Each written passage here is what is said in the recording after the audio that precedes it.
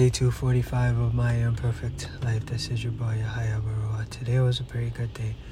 I had a book signing at the Conestoga Mall Indigo here at Waterloo. I'm there now. I'm about to leave. I'm sitting in a parking lot.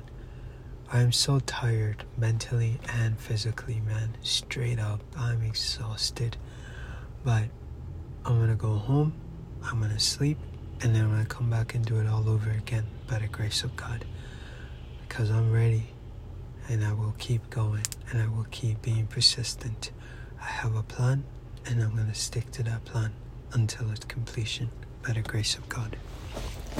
Strugglesofadreamer.com is my website. I will persist until I succeed. Miracles happen to those who believe in them. Never put a limit on what you can do for yourself and what God can do for you.